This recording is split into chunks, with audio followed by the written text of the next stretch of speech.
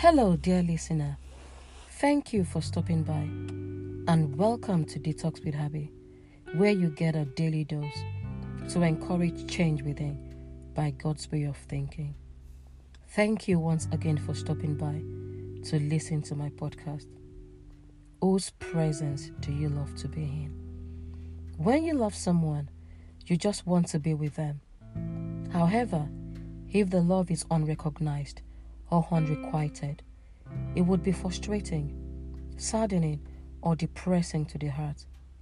The person involved keeps hoping that one day his love or her love would be returned with embracing and warming arms and cuddles, but when it does not, the heart sinks, as Proverbs 13 verse 12 states, "Hope deferred makes the heart sick." The Passion Translation says it this way: when hope's dream seems to drag on and on, the delay can be depressing.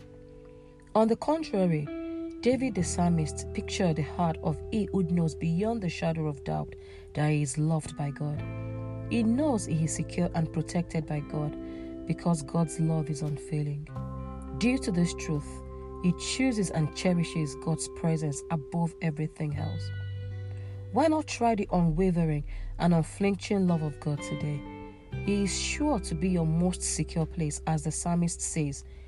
Your godly lovers will thank you no matter what happens, for they choose and cherish your presence above everything else. Be sure that your life will never remain the same. Let us pray. Father, I thank you for your calming word. Thank you for loving me with an everlasting love. Thank you once again for listening to my podcast. God bless you and bye for now.